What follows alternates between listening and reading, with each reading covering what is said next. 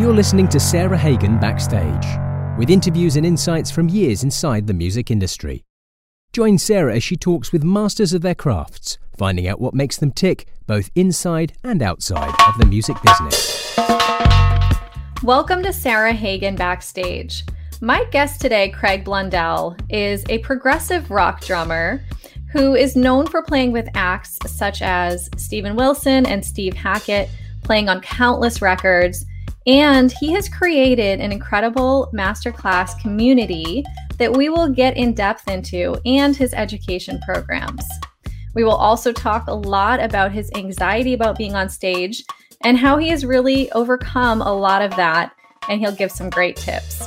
So come along with me as I catch up with Craig Blundell. Craig Blundell, welcome to the podcast. Thank you so much, Sarah. It's great to see you, and thank you for having me. It's a real pleasure.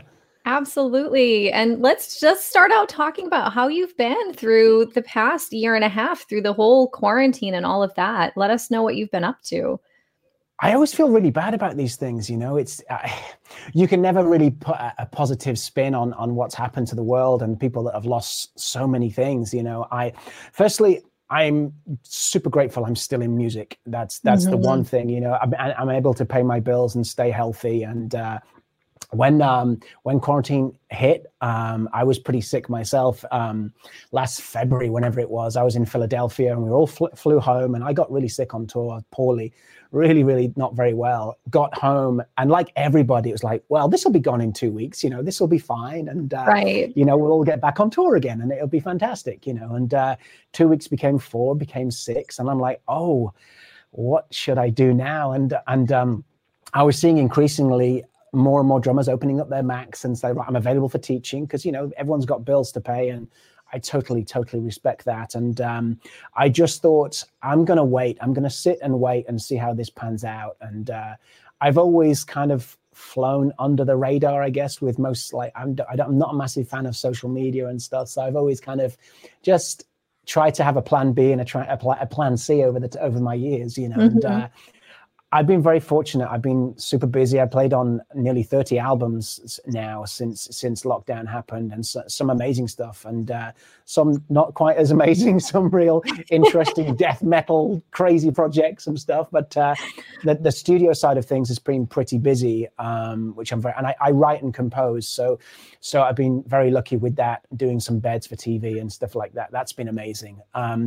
But I think the biggest thing for me was building. I always wanted to build my own kind of drum community, and I love education. It's one of my, you know, I'm sure we'll speak about it. I'm not my biggest fan of playing live. I get very nervous. I suffer with chronic kind of anxiety and stuff. So I love education. I love teaching. It's the one thing that I set to very early in my years. So I set apart starting this basic masterclass like lots of drummers were doing, but I wanted to make it completely interactive and immersive and like nothing else that's out there. And I think we're 54 classes in now, coming to the end of season 4, and amazing community with all its merch. And oh yeah, it's crazy. A lot of work, and my hair's been falling out in clumps most Saturday nights when I've been writing it all up. But yeah, to be honest, the very long answer cut short is that I feel so privileged still to be working in music, Sarah. And I thank my lucky stars every day, you know. And I just try to avoid the social media because it can be quite a negative place for a lot of the time. But I also, on the flip side, I don't want to be that guy who's like, oh, check me out. I'm working. Because it's super sensitive for people. So right. I've just gone about my business and been very proud of the stuff I played on. And thankfully, I'm still here, which is yes. I'm very, very fortunate. That's the important part. And, you know, really, it's a testament to you being able to pivot a little bit and figure out what you could do throughout this time period, and you know what you might do to set yourself up for the future. And we will definitely get into the master classes in the community, because I want to talk more about that and hear more about it. But you are in your space that you created for all of this right now, right? Yeah, this is basically my study. And when I first started doing the masterclass, it was all carpeted and there was nothing on the walls. And I had like a couple of cameras and that's it. And my friends at Roland, I mean, I was the Roland demo guy for many, many years. And it it kind of got a little bit further where I started to work for R&D and the research and development of products. And I've been on the design team for like 15 or 16 products now over the past 15 years, which I'm super proud of, I'm really proud of. And with that comes obviously really nice things mixed in with it. So the masterclass, obviously, I wanted to create this, not just basically, we've all seen it. We've been in the industry for many, many years where you get to a clinic and a drummer just blazes, which is amazing. But I think we've evolved from that now. It has to be a two-way learning experience, and it has to be, you can't really have this because it intimidates a lot of people, and also masterclasses, everyone's a different standard. So yeah, I created this room, this space, this study, and I have 8 4K camera angles that I can switch to at any one time. So I can teach from the boards. I can zoom in on the feet. I've got all this wild stuff. I've got like a hand zone. So I converted I was in the Royal Marines band. So I converted my old military drum into a setup as well. So it took me like 3 weeks to mix this setup, this crazy setup. And I go live every Sunday, and everything is done to a backing track. So there's not click, there's no just go and practice. Everything is choreographed on the boards, and it takes me like 3 days to compose everything in real time. And it's grown so much. And a lot of the guys from the industry come in and give talks. They have regular Zoom hangs and stuff as well. So it's been crazy. It's been just more than I ever imagined it could be, I love it. And I do, let's get into it now, because I have so many questions. I feel like we could spend a lot of time on this, but with these hangs, you were telling me about how you kind of connect students with each other as far as their levels as mentors, right? Or partners. And I love that idea. Can you talk a little bit more about that? Yeah, I just feel that we live in an age, Sarah, don't we, where I mean, you go onto some of the big drum channel sites, and you'll get somebody, and we don't need to mention names, somebody amazing will post some video, be teaching on whatever platform, and you'll get amazing, and then one guy will just say rubbish, it's nonsense. So everything's divided opinion, and I kind of hate that. Drumming, I've always seen drumming as an inclusive community where everyone's supportive of each other, and I love that. But somewhere along the line, there's a miseducation, I think, where the harder, faster, stronger sometimes deems better, and there is no better or worse. And I've always said, obviously there's like, who's the best drummer in the world? Who's this? Who's that? And there's all of these polls all the time. Everyone seems obsessive with putting people in categories and polls. And I get it. And I've been in many, many times and privileged to win them or not win them. It doesn't really matter. I think that can be quite intimidating for people. So what we decided to do with the masterclass community is that, we have 100 or so people come in every week, and there's like 260, 270 in the private Facebook group and I set them a challenge every week. But what we did is they have a regular Zoom hang on a Thursday, and they have a buddy system. So anybody that's an experienced teacher or a pro will buddy up with somebody who's inexperienced and not a very good learner or reader. So they're gaining experience, but also the experienced guys are also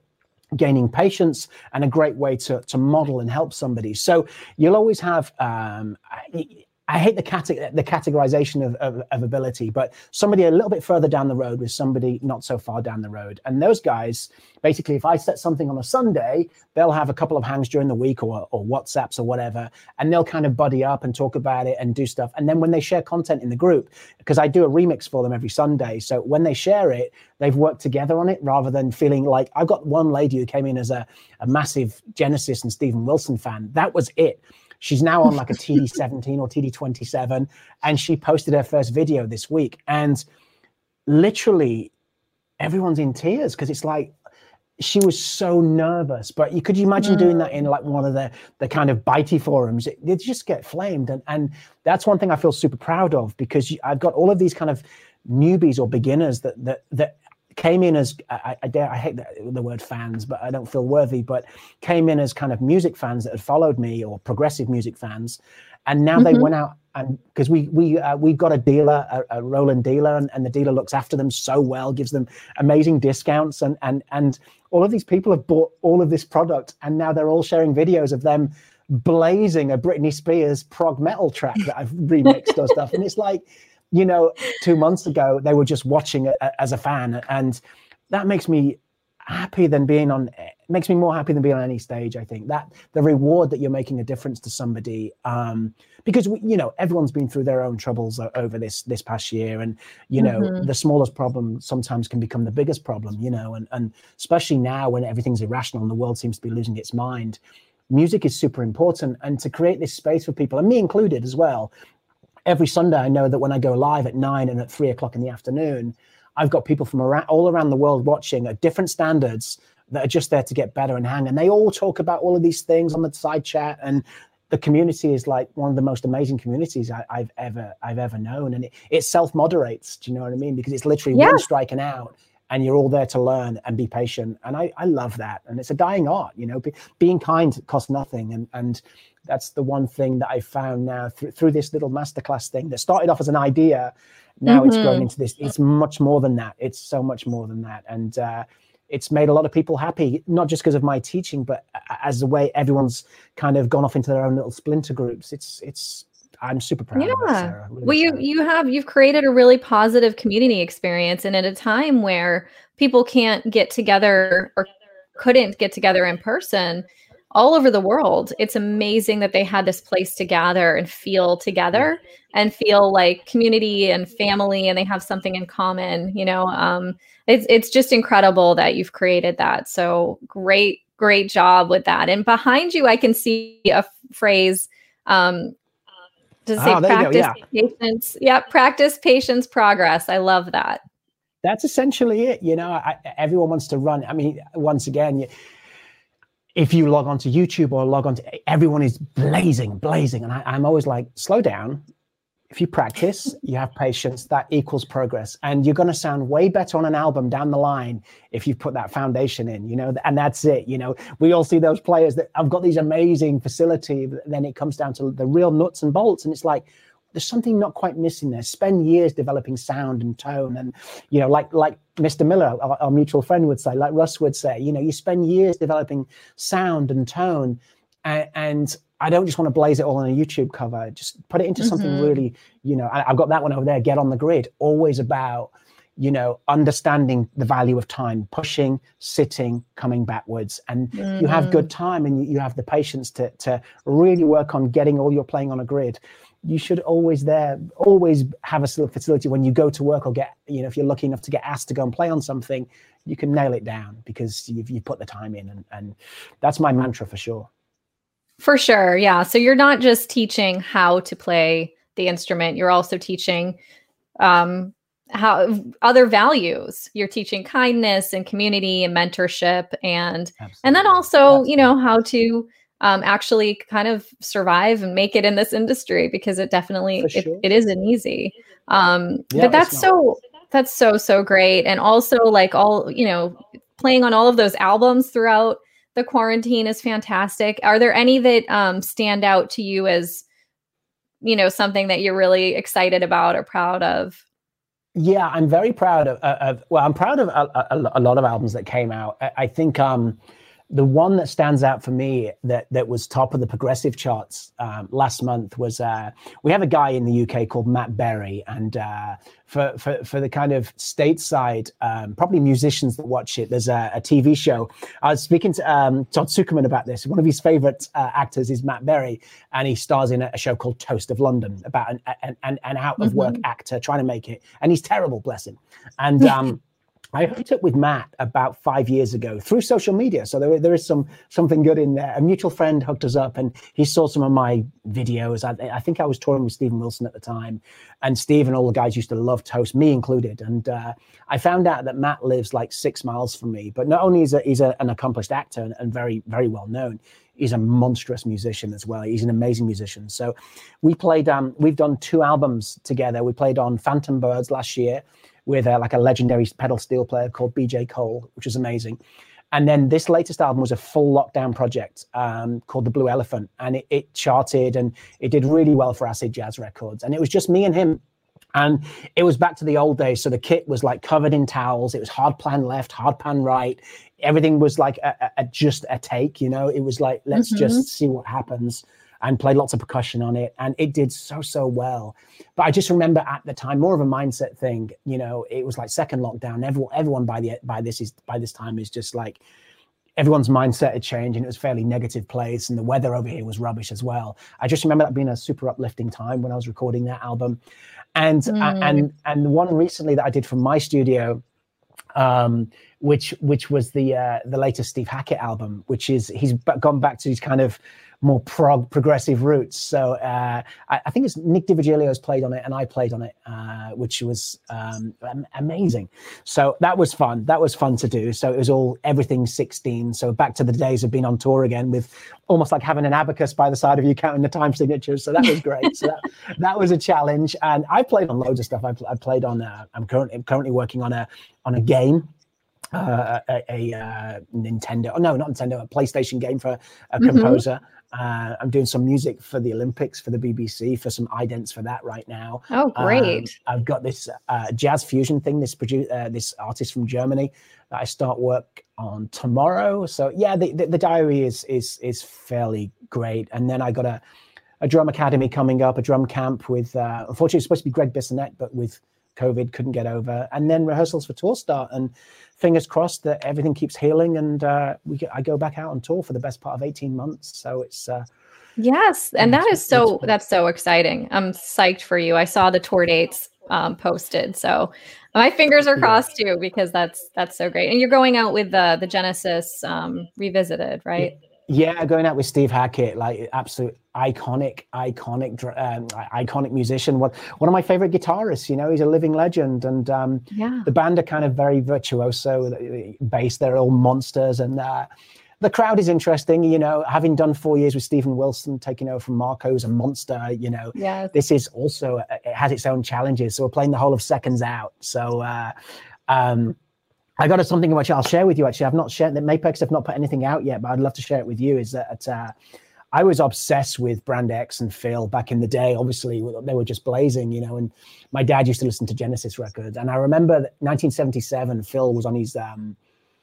I don't remember it then, but looking back when I was a bit older, I remember Phil on his BLX kit, his Concert Tom kit, and I was like, oh my god, that's the dream. And I've got a Premier Concert Tom kit, so I spoke to Mapex. I don't want to ask too much. They made me that signature snare, which is amazing. And I thought, do you know what? If I don't ask, you never get. So I sent Mapex an email. I'm like, guys, pretty please, could you, if I picture attached, could you possibly make me a one-off Concert Tom rig for the Seconds Out World Tour?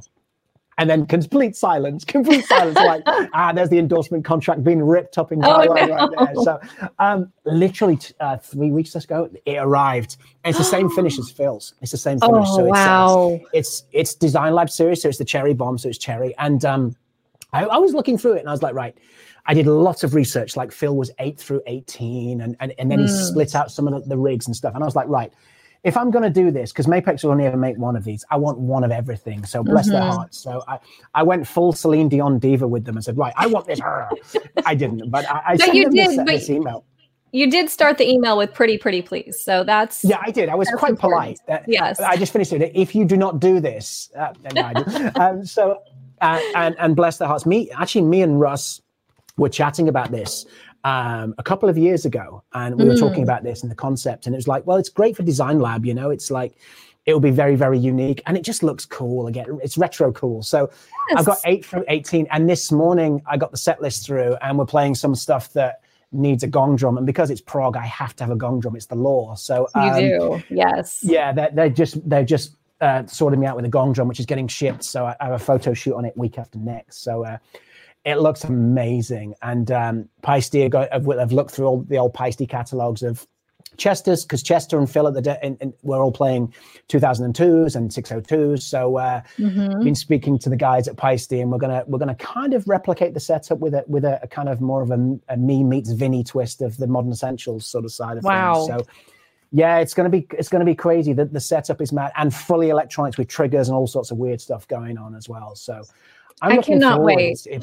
It'd just be nice to be in the same room with musicians again and playing, Sarah. Yes, you know, it's just absolutely. I've literally flown solo for a year and a half, and the master classes, it's still flying solo. Everything else in my own studio is still, it's you know, you're doing sessions now on Zoom, and people are watching you and making the changes on Zoom. It's become that new normal, hasn't it? So absolutely. It'll be nice to be in a room with people for sure. Yeah, and how great to be playing in bands that have the fan base that's just like, almost rabid in a way.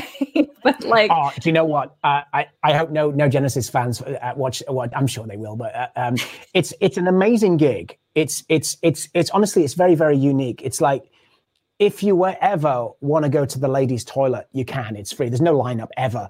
So it's like old middle-aged men, normally dressed in beige or brown, with comfortable shoes on, basically gently nodding their head, like 3,000 people or 4,000 just nodding their head, which is kind of cool. But the one thing I love, and it was just like, when I was playing with Stephen, playing some of the Porcupine Tree stuff, some of those iconic parts that Gavin had to lay down.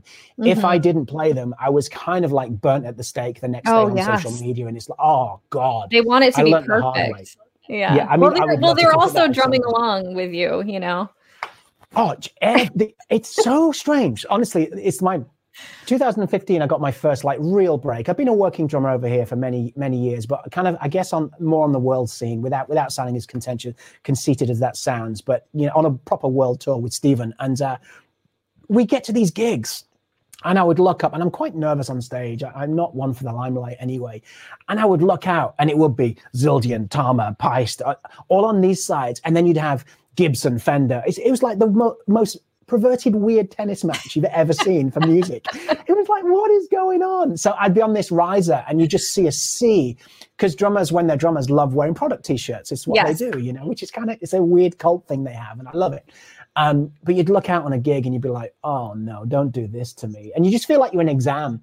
And with Genesis, with doing the Genesis, they're playing a lot. And it's the first half is all Steve's original stuff from Spectral Mornings, the iconic album, which is great. But the second half, it is literally, no matter where the audience are, when those Collins parts or whatever it comes happen, all the audience move their heads. Like, it's like the most freaky, choreographed, weird line dancing thing you've ever seen in your life. But it's a great gig. Steve is a gentleman. The crew are amazing. And I'm so lucky. I thank my lucky stars, And the beautiful thing, we get loads of musicians come out to the concert. So if we're, from New York to the West Coast to Australia, we always get lots of musicians. I always get to see a lot of my drumming friends come out, which makes it even worse. You realize you're in more of an exam, and it's like, but it's a great gig. It's so much fun, That's amazing. All I have to do is kind of doff my cap to Phil or the drummers that have gone before, but I'm allowed to be me. And Phil,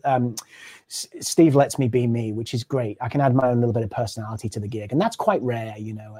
Yeah, I don't want to love that. Take over.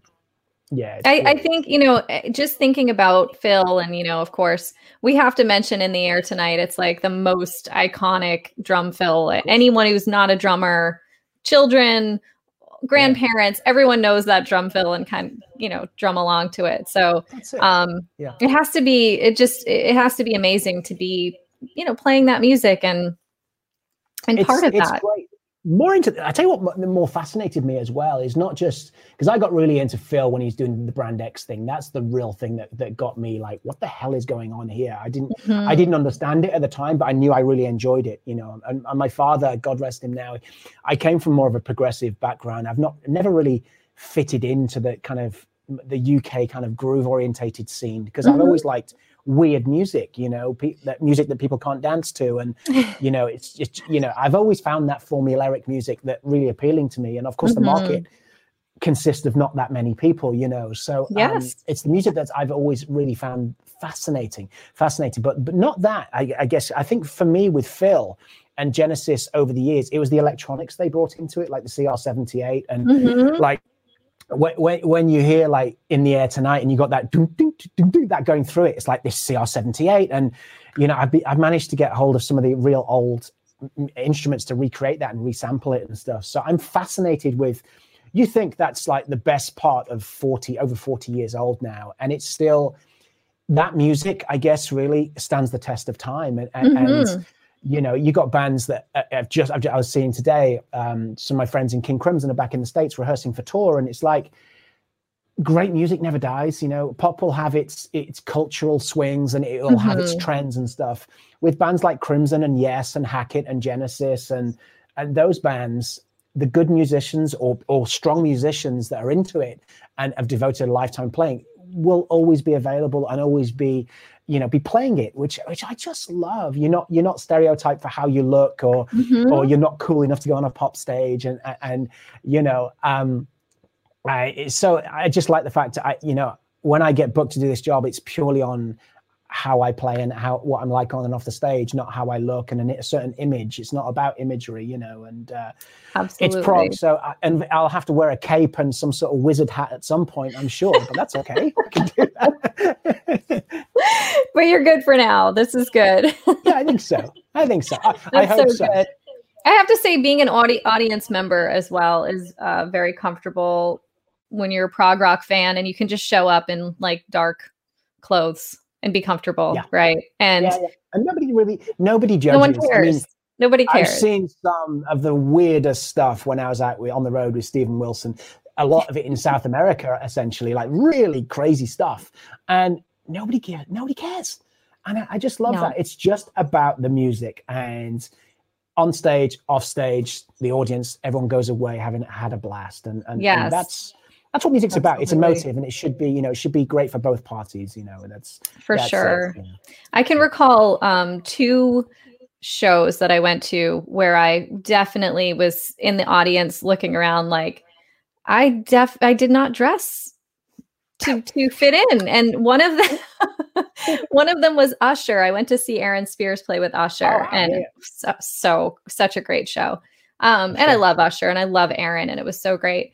I was standing in the audience, like looking around going, nope, don't fit in. I've got, it was winter time and I had a winter coat on, of course, because it's Boston and it's freezing. But I was way overdressed. There were not many clothes in the audience. Yeah. And then the other one that I can think of was Beyonce. The fans are incredible. Just kind of run the gamut from every fashion choice you could imagine. And it was so cool just to like people watch too. But I was thinking okay, I need to up my fashion game when going to these shows, I think. But the prog rock thing is a totally separate thing. I love prog rock. I grew up listening to all of that music. I'm a super fan of everyone that you mentioned there, and Marco, of course, and Gavin, and Tool, and all that music. But I did want to ask you, did you grow up listening to that? What was your music of choice as you were kind of like starting your journey in music and drumming? I think ever since I can remember, because I started playing at 3. My parents were friends of a guy called Ian McGee, who was in a band called the Swinging Blue Jeans, like a real big 60s band, like Liverpool, kind of like a Merseybeat sort of Beatles band. And my dad, I was very fortunate. My dad listened to everything from like ELO to Supertramp. So I had this kind of weird upbringing. And then he went into like people like Jean-Michel Jarre. So he had this electronica thing going on mixed with this underlying current. And then he started playing some of the Yes albums and King Crimson. So I was brought up on a diet of that stuff. And I think if you hear it for long enough, it goes into your DNA pretty much, and I never really listened to pop music. I was always, with my Walkman on it in the schoolyard with my headphones on, or delivering papers and stuff.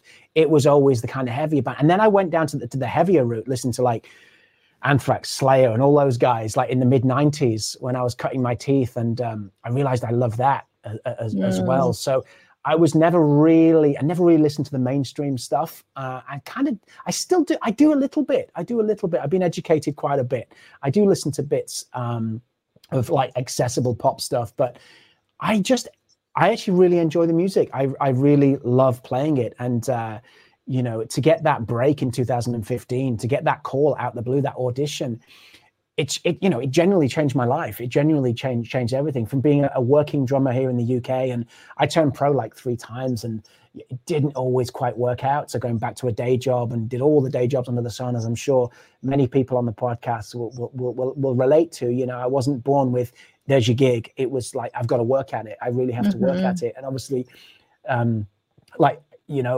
USA will have its kind of downfalls when it comes to auditions, and around the world music industry is healthy, then it's not healthy, and then you'll go to an audition, you'll have 90 drummers turn up for one audition. So the music industry has always been pretty tough, no matter where you're based, what country you live in. So I was always like, I just got to keep going if I want it. And before my dad passed, and that's one of my biggest regrets, is he passed in 2008.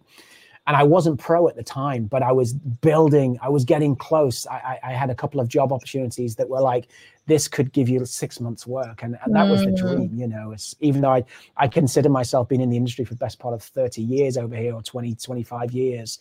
I've never really scratched the surface. And that's why when the opportunity came up in 2015 to audition for Stephen, and I've got a lot to thank Gavin for. When Stephen had a choice of 2 drummers, Gavin said, choose this guy. And I'm very, very, very fortunate. And little did I know what being on tour at that level was like. I was not prepared, and it all came so fast. It all happened so fast. And I got that gig, and then I got before that gig started, I had a month to learn it. I got a call to cover Chad Wackerman on this crazy power trio with Stu Hamm and Jennifer Batten. So playing weather report stuff. So everything just came at once, and it was super overwhelming. And I just grew up with prog. So I had a natural affiliation with Time Signature. The one thing I didn't have, and I don't think enough drummers talk about, is I didn't have the mental capacity to deal with it.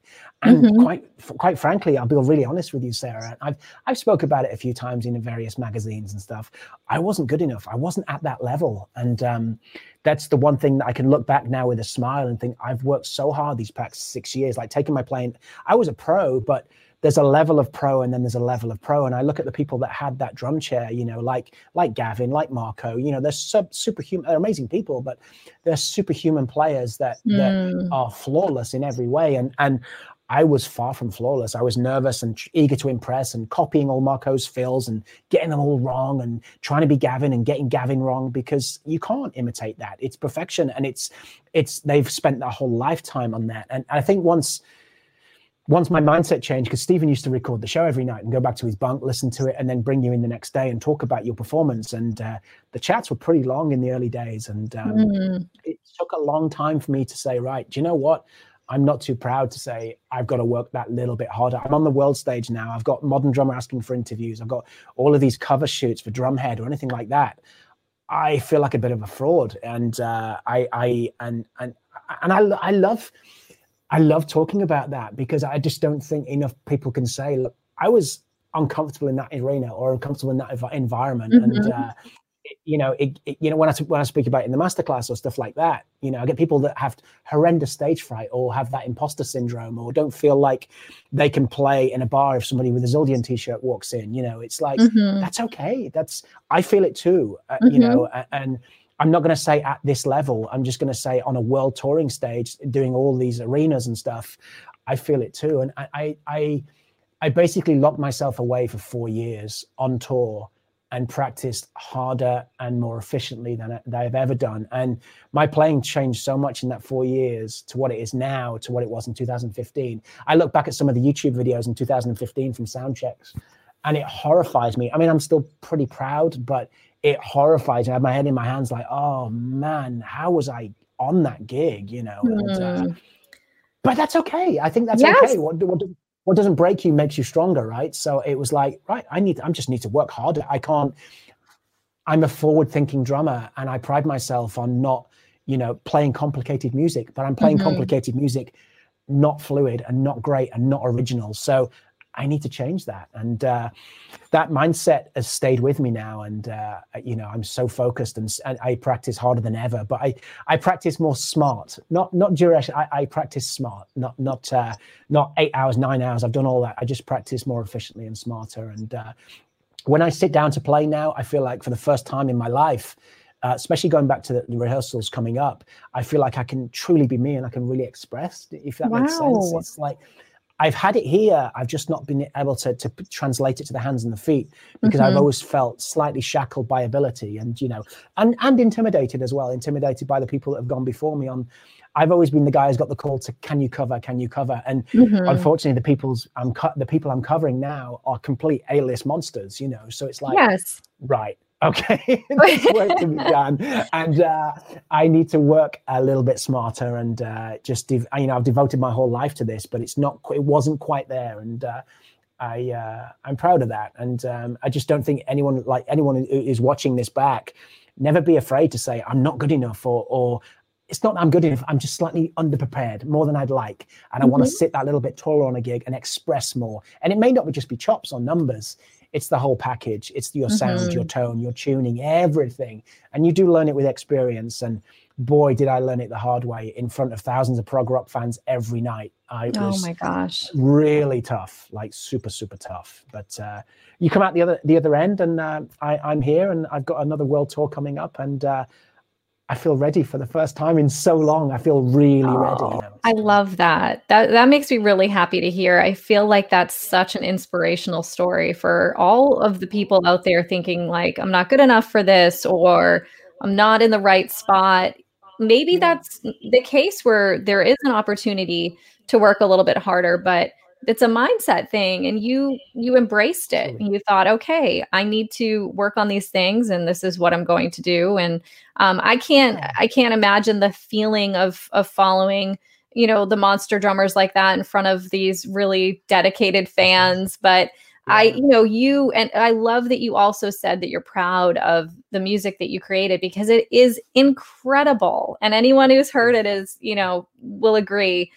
You are an incredible drummer, and I love that you feel ready for this tour. And I'm wondering, the same chat, probably I'll message you in 3 weeks, go like, oh my God, it's all gone wrong. I'll help. But I personally feel, right, the fans put me through a hard time with Steve. Stephen has an amazing fan base. I'm going to say the fans, I don't mean all of them.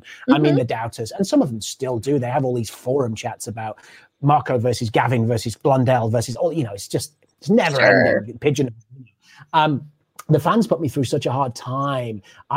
People going out of their day to, and it was one of the reasons that I kind of stuck away from socials. People going out the day to go log on to Instagram or Facebook and tell you how much you'd ruin their night, or like Blundell's rubbish on this or that. And it was just like, oh my God, I felt like I was going to literally have to give up on the gig.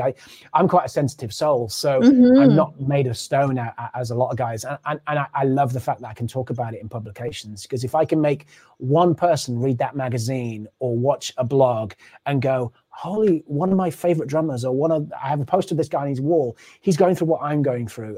I just love that, Sarah. And it's so good. I just don't feel we live in an environment, like the arts, whether you're an artist, anything to do with expression, we're people that need gratification, aren't we? We like to be told, I think everyone does like to know we're doing a good job.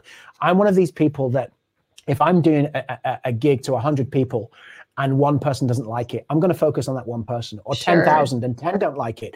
I want to make that person happy. And sometimes you just simply can't, You can't, so I was like, I'm trying to make all these people happy. And in doing this, I'm making myself super unhappy, because I'm compromising myself, what I do as a musician. And I need to be putting all this energy into me and getting better. So if I've got another 9 months on the road, I need to be fitter. I need to be stronger. I need to be happier. I need to play better.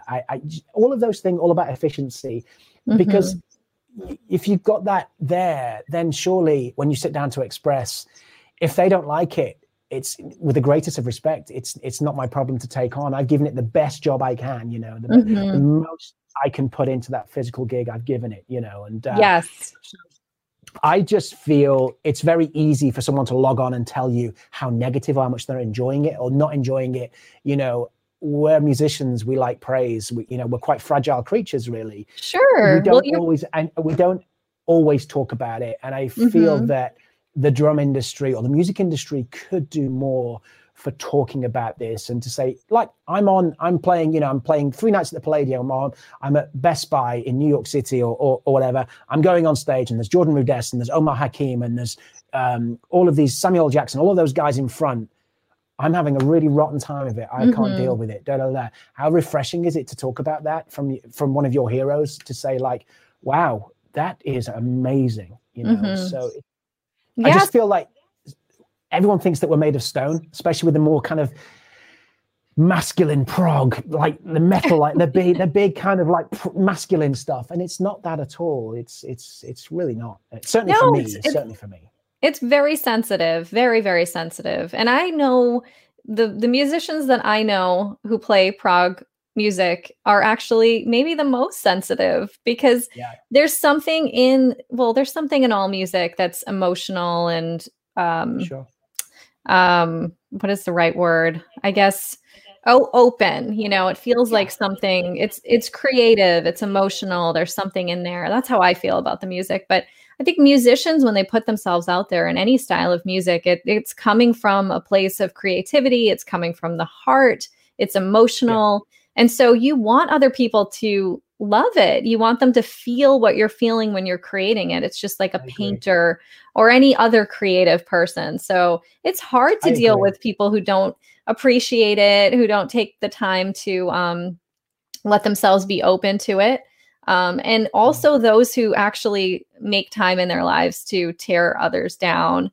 And that's the part I think I have a hard time with. Sarah, I'm on the same page with that. And I somewhere along this line, somewhere along this amazing thing we have, the internet, and don't get me wrong, social media, kind of my audition was Facebook with Stephen. So I'm very grateful for social media. I know I bash it and I barely post anymore, and I probably will have to at some point, but right now it's not important to me. It's not good for my head health, and I prefer to channel my time not spending an hour on social media. I'd prefer to spend an hour practicing and then go and play on an album. So that's how I would see myself right now. I just feel that we could do more in the industry to the great Mike Johnson did Be Kind campaign thing a few years back, and it was great. He even got trolled doing that, and sadly, you look at the great job that Drum Channel and Drumeo and all those guys are doing. With it comes an absolute minefield of ill-mannered and lack of education, people that are easy just to put people down and don't realize that you were that guy. You were that guy 3 years ago, 4 years ago that can't quite play a paradiddle in time. And where's this big respect bubble seems to be getting smaller. For me personally, it's what I'm seeing it. Of course, we are an amazing community with friends that despite allegiances to brands, still hang out and still talk and still, good people are good people in the industry. And it is small, but it is small. It is tiny, as we've spoke about. It is tiny. And people trying to break into it, they don't realize that when they log on and they say this stuff, that is hugely like career suicide straight away. Absolutely, yes. That guy, that name, that IP address, whatever it may be, you will never get a gig off me, off Gavin, off Simon Phillips, off any of that. We'd see how that person behaves online and be like, I don't want this guy even putting air into my tour bus tires, let alone be in a band,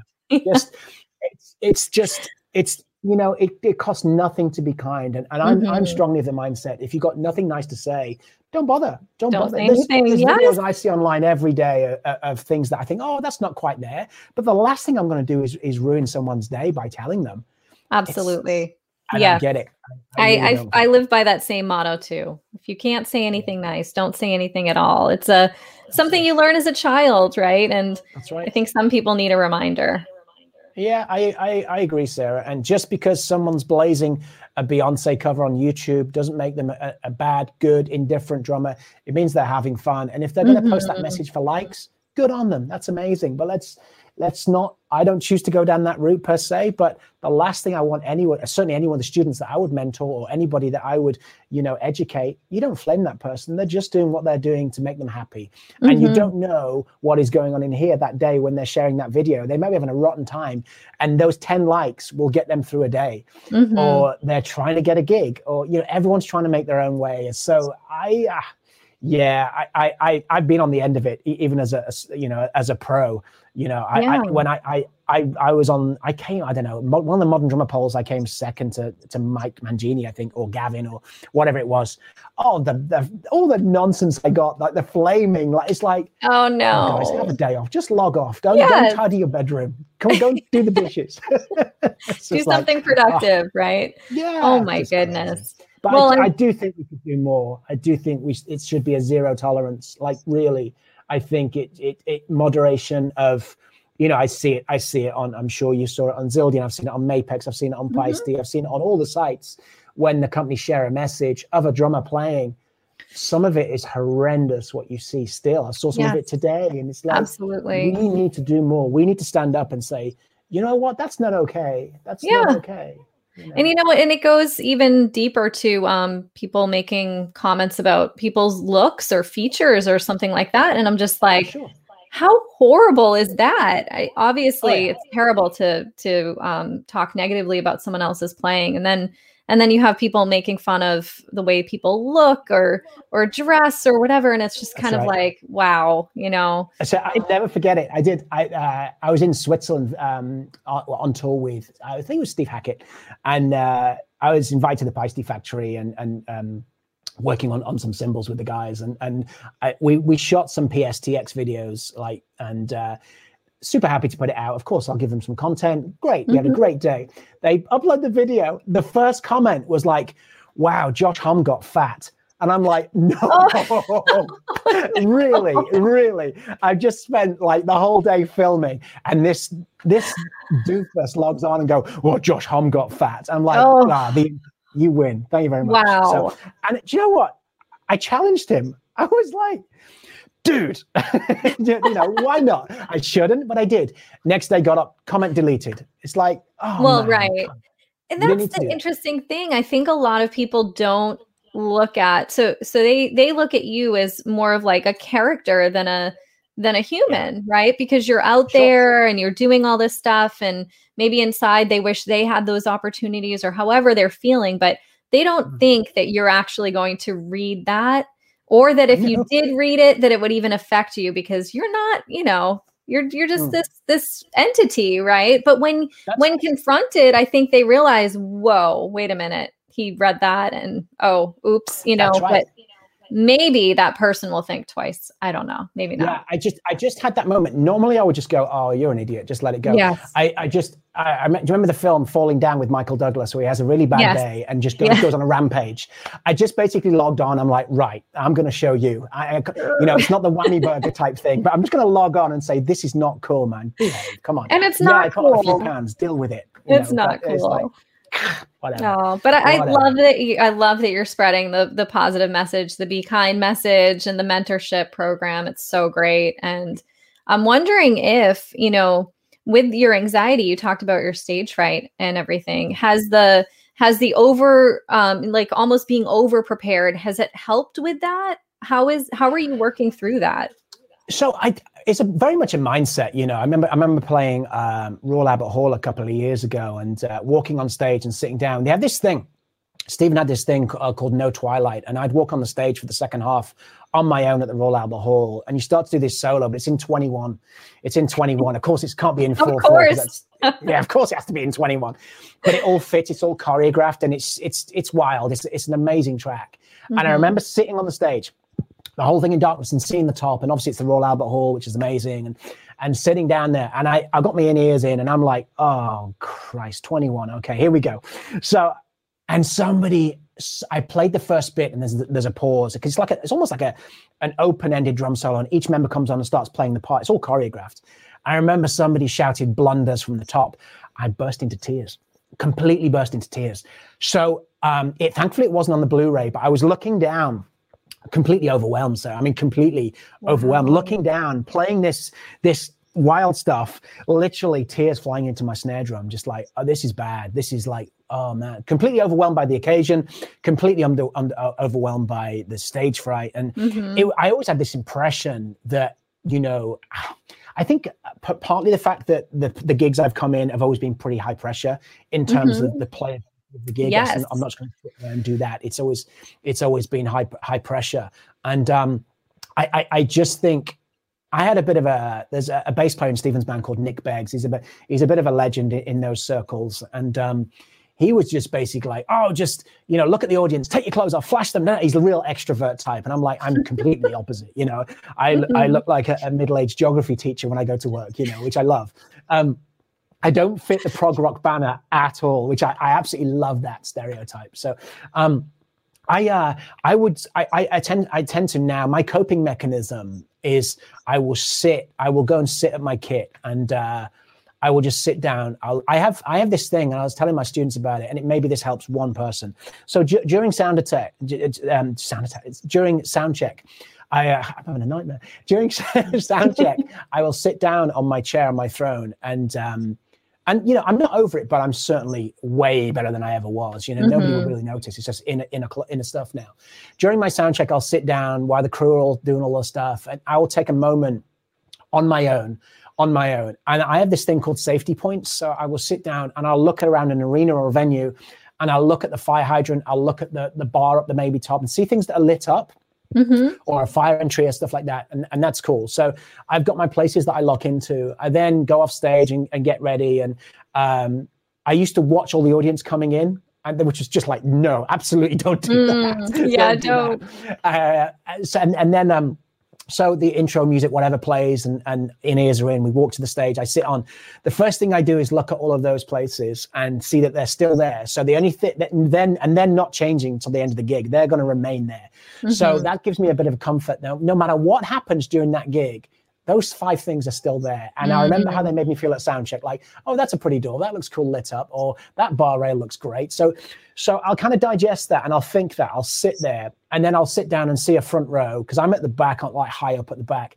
I will just look at the people looking at me, and I'll just smile. And one thing I've never had the ability to do is to gain eye contact, and because I've always felt very intimidated by an audience. So I will sit down, I will look at the audience, and all the prog drum geeks are all there. I will just look at them, and I'll say hello and wave to them, and it creates that impression of me on a riser and those guys looking up, because during the gig it switches like this. If you make a few mistakes, the audience, I always saw the audience on top of you and kind of laughing. It goes back to psychological stuff, I guess really. And so what I do, I have my safety points. I sit down, I smile. And then if I make a mistake, I smile. You know, it's hard. It's hard music. The mistakes are few and far between now, thankfully, with digging deep. But I have those little points around that arena or room or venue, whatever it may be, and they really do get me through. They really. If I'm feeling like I've got to go and play Cinema Show now, which is like iconic 7/8 craziness, I will just look up at them and occasionally just glare up, and I'll just think, yeah, okay. And for the moment, I'm just there, and I remember how it makes me feel at sound check, and it's a coping mechanism. You know, that's it's great. Just a coping mechanism. That's great. That's really, really good advice. I like that, and I think so many people listening can relate to that. It's a scary thing to be playing up on stage or doing anything up on stage in front of people, right? Oh my gosh! The one thing, story I must share with you. It's amazing. I'll tell you a super quick version of it. But I was playing somewhere on the East Coast actually, and I was out with Stephen, and it was very early on. So we'd done South America, and it was straight up to the East Coast, and I was just cutting my teeth really with the gig. And the one thing that I learned to all the viewers now, and I know you've got some heavyweights that watch this, and I feel very privileged that they do.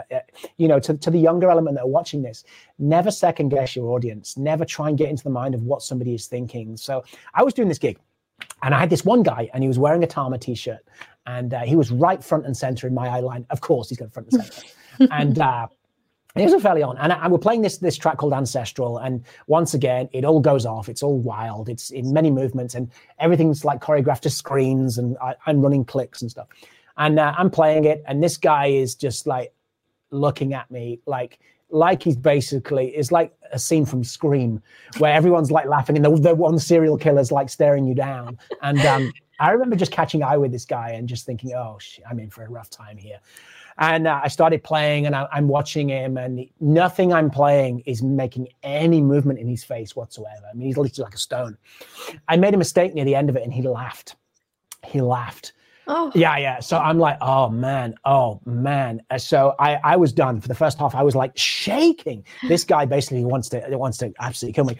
Anyhow, second half come out, and started playing again, and he's literally arms folded, like, we will not be impressed. No matter what you do, I am not going to be impressed by you. I want Marco there. I want Gavin there. Oh my goodness. So I'm deeply involved with this guy's mindset by now. I like, really shouldn't be. I've got thousands of people either side of us, but I am so invested with making this one Tama guy happy. Anyway, got to near the end of the gig, and he smiled a bit when I made a mistake and stuff, and I smiled at him, and it was just a very strange thing. Anyway, Came off stage. I'm like, I need to go to the tour. I've had a rotten night at work. My nerves were shot, 3-hour show and my nerves were shot. And I'm like, I'm going back to the tour bus, and like, security, can you walk me back to the tour bus? Because there was like a few fans outside. Anyway, the guy is by the tour bus and I'm like, oh my God. So I said to the guy, he's big guy. I'm like, this guy's kind of giving me a hard time all night. And would you just keep an eye on me, sort of thing? I'm this little fragile kid. And not a kid, but I'm fragile. So he's like, yeah, sure, mister, I'll look after you. Walks up and he went, Mr. Blundell. And I was like, yeah. And he's like, can I bother you for a second? Can I speak to you? And I'm like, oh, here we go. And he's like, can I give you a hug? And I'm like, right, what's he got in his hands? Seriously, what's he going to put in the back of me? Like, this is super freaky. And he gave me a hug and he was crying and he was crying and I could feel him shaking. And I'm like, you okay? And he was like, you just made me so happy. And I was like, man, you just put me through hell. I'm like, tell your face. Like, if you're that happy, tell your face. And the one thing that I've really learned, Sarah, is that if someone is happy, not everyone shares it. Not everyone shows it. So try it. I made a point of getting invested in this one guy in this arena that was so miserable that just couldn't share how happy he was. Right. You never, when you go and sit down and play a gig and Mr. Zildjian with a t-shirt comes in, don't look at his face. Just think, he's not on the gig tonight. You're there to entertain. Do your job. Don't change your playing for him and have a chat with him afterwards. Perfect. But this guy, I genuinely thought, this was it. And he was in floods of tears and he had the best night. And it ruined my gig. I played, everything went, my sweaty palms, and my whole mindset changed completely, 100%. And it turned me inside out.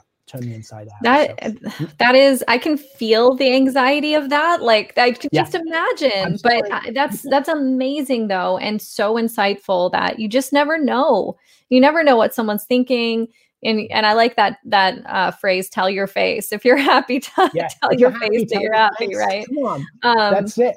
But it's that thing, and no matter what market, you never, what you're going to have people that can't show emotion, and it's not your fault. If you speak to them once, maybe they're nervous as well. You got this whole thing, this whole spaceship rig, that maybe they're intimidated as well. So it's a two-way street. It's all about communication. So all I do now is I sit down, and this is the reason that one guy was the reason. I sit down, I look up, I look at my save points, I smile, and it takes someone made of stone not to smile back. Even at a prog gig where everything is taken way too seriously and it's almost a parody of itself. I sit down and I smile, and you've got me for 3 hours, so enjoy, because I'm going to give it my every shot. That's great. And I'm glad you're enjoying it more now, being on stage. And I think one of the things that I think about when something is difficult or something is anxiety inducing for someone, and I personally, like, public speaking was always something that was really, really hard for me. And the only way that I overcame that was just to push myself to do it. Just get up there, even though you're going to be shaky and you're going to be nervous and you're going to sweat through it. Just do it. Just keep doing it. Keep pushing yourself, right? Absolutely. There's that phrase, and it's like, feel the fear and do it anyway. And it is that, I think of all the countless clinics I've had to do now, and stand up and present for Roland and all that sort of stuff, and give like all this interactive, product launches and to be able to talk. I'm fine with that. It's when I get behind the kit, I get the same insecurities what you've probably felt, that everything dries up and you get that imposter syndrome, and it's like you just, the more you do it, sometimes it goes away, sometimes it doesn't, and sometimes you need coping mechanisms, sometimes it doesn't. But we're all human. We all suffer that. I think the best compliment is when someone says to you, like, you look so comfortable and calm up there, and you think, okay, I'm okay now. I can do this. And then next time you feel a little bit better about it. And I think that's really the only way to overcome something like that. And then also the coping mechanisms. So I love that you shared those. I love it. I just think it's such an important part of what we do day in, day out. Everyone will see an end product, the end product being an album or a concert. I just think it helps so much more when you can share or talk about your feelings before you recorded the album, before you went on stage, because it doesn't show vulnerability. I like the fact that if it helps, you might get 100 people go, oh, man up, this horrible rubbish phase I hate. And you get that stupid phrase, but I can get up past all of that. Mm-hmm. Those guys are the problem themselves. If it helps one person, one little girl or one little guy pick up a pair of sticks and get past that one little bit of the first hurdle of nerves, to post a video on social media and have their family like it and not be trolls. That's amazing, isn't it? What a gift we have to do that, to be able to give that. And I feel so privileged that I have a voice to be able to talk about it and share it both on and off the stage, because I feel the more we can all talk about it, the more this pressure, this nonsense macho behavior where people feel the incessant need to talk and put people down, whether it be male or female. I just feel that it doesn't need to be this way. And the more that respected pros industry come out and talk about, hey guys, this is about two-way respect. It's not about the best. It's all about one long road, and you're all at different parts of it. And there is no finish line. You're all growing. You're all growing. Why put someone into reverse? How is that going to make you feel and someone else feel? Imagine if that was you. If that was me coming and saying you suck, it's going to make you feel just minuscule. You know? Yeah, terrible. Absolutely terrible. Yeah, but if someone wants to join your community, how would they do that? Would they go on your website? Just onto my website and go to tuition, and it's all there, how you do it and stuff. And you'll see this that silly graphic of all that sort of stuff will be there. And perfect. you can come in. Obviously, there's what I've arranged to do, which I'm super proud of, and no one's really done it yet, is that with my colleagues at Roland, I'm taking a streaming studio on tour with me, and I'm getting like the desk mix. I've got 4K camera angles. So I'm going to do streams from Soundcheck, but live interactive ones. And what they're going to get is not just an iPhone. They're going to get full over-the-top drum cam, front cam, presenter cam, backstage cam. I'm going to have a lapel mic that I can mute during the gigs and sound checks. And I'm going to give lessons from hotel rooms, from venues all over the world. And I still love my education, and that's not going to go away. I'm still writing. I'm writing a super immersive drum publication at the moment that I think is really special, and that has. You remember those books when you were a kid that it like. I'm probably a hell of a lot older than you, but these books, they fascinated me as a child. That you open them up and you go to you reach through page 13, and they say, right, did you defeat the dragon? Yes or no? If you did, go to page 57. Yes. If you didn't, go to page 7. Yes. I'm writing a book that's based on that 365 challenges, 365 days a year, with 365 tasks and 365 pieces of music to go with it. And it's taken me like 14 years to collate. And that sounds amazing. The choose your own adventure books, right? That's what they were, I think, right? I loved those as a kid. So good. That's it. So it keeps you interested. It's not just dots for dots for dots. It's like, I'm struggling with that. Okay, well, let's go to a mechanism to get you through. And then because this week you have a play along on Wednesday. Wednesday evening at 7, you've got to play along so that your whole year is mapped out. That's it's so 365 a year in study. It's wild. And I'm working on it. I'll share some stuff with you. It's wild what I've been writing. It's like I can't wait to see it, and I will share links in the YouTube description too, so people can check out your site. And before we go, I have to bring up this really fantastic video that you posted, and it's funny and it's so great. But it's the Rhythm is Everywhere video that you made. With sounds from around the house, and it's so good. It's so well put together, and it just reminds me, and I know all the drummers listening can relate to, finding things around the house that make noise and make a nice sound. I mean, I'm just looking on my desk here. I have a tape measure because I'm measuring and hanging some things, but noises, all the noises around the house, you hear music in them. If you're a musician, that's what you do. You tap on things, you make sounds. All the time, I'm known for driving people crazy with my zippers. Like if I have a sweatshirt on with a zipper right now, and the zipper going up, and it's great. It's a great sound. I know. It's amazing. Right? It's amazing. Yeah. Do you know what triggered me on that? The thank you for that. That's really kind of you. I've done a couple of videos with my son. Like we did a drum and bass one as well, which was wild. We're using some like pebbles and stuff and crazy stuff. Just fun you do when you're off tour. Do you know what got me on this? I was asked for Roland to make some artist drum sets. So I had to commission some artist drum sets, like 5 artist drum sets. And I was looking for a bass drum sound.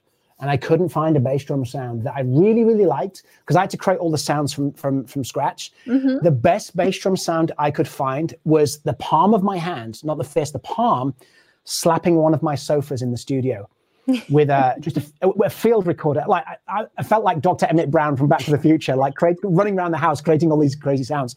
The best bass drum sound, and I hit it. And I put it through Logic and like moved a few things around, put some delays in. Now I was like, that is a monstrous bass drum sound.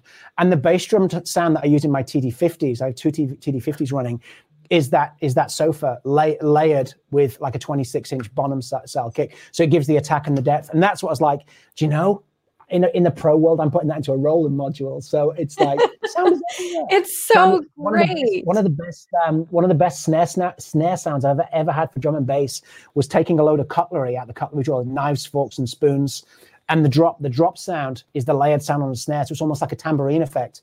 That just gives you the most monstrous drum and bass sound. So yeah, I love that stuff. That's so great. I'm so into that stuff too. Just working with sounds for so many years and kind of like pulling sounds out of people's heads when they describe what they are looking for and then manifesting that in an actual instrument. And I watched that video and I'll also put the link to that video in the description too, because it's so great.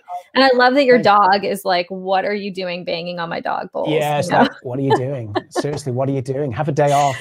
right, exactly. But my family's the same way. Like, oh, mom's at it again. Just making breakfast, making music on the toaster, and just that's great. So good, right? There is music everywhere. I love it. Rhythms everywhere. So thank you so much, Craig. I really appreciate you being with us today and sharing so much valuable insight and recommendations. And it's amazing to get the chance to talk to you. So thank you for being here. Thank you, Sarah. I mean, what a great opportunity to get to speak properly. You know, it's like I say, you're a legend in the industry, and what you're doing now for drummers around the world and how you're helping and spreading yourself so wide and far to help people is spectacular. And long may it continue. I wish you every success. And to all I know you've got some real heavyweights, probably a lot of my heroes that watch this cast as well. So I feel really privileged. And to the young element, just never give up. You never know who's watching, and keep on going. Music is special. And, everyone that's watching this will have a gift. Don't be afraid to share it. Simple as that, really. That's beautiful. Thank you. Thank you. And we will talk soon. I look forward to seeing you on tour. Thank you, Sarah. Thank you. Okay, take care. Thank you for tuning in today. Join us each Tuesday for new episodes of Sarah Hagen Backstage.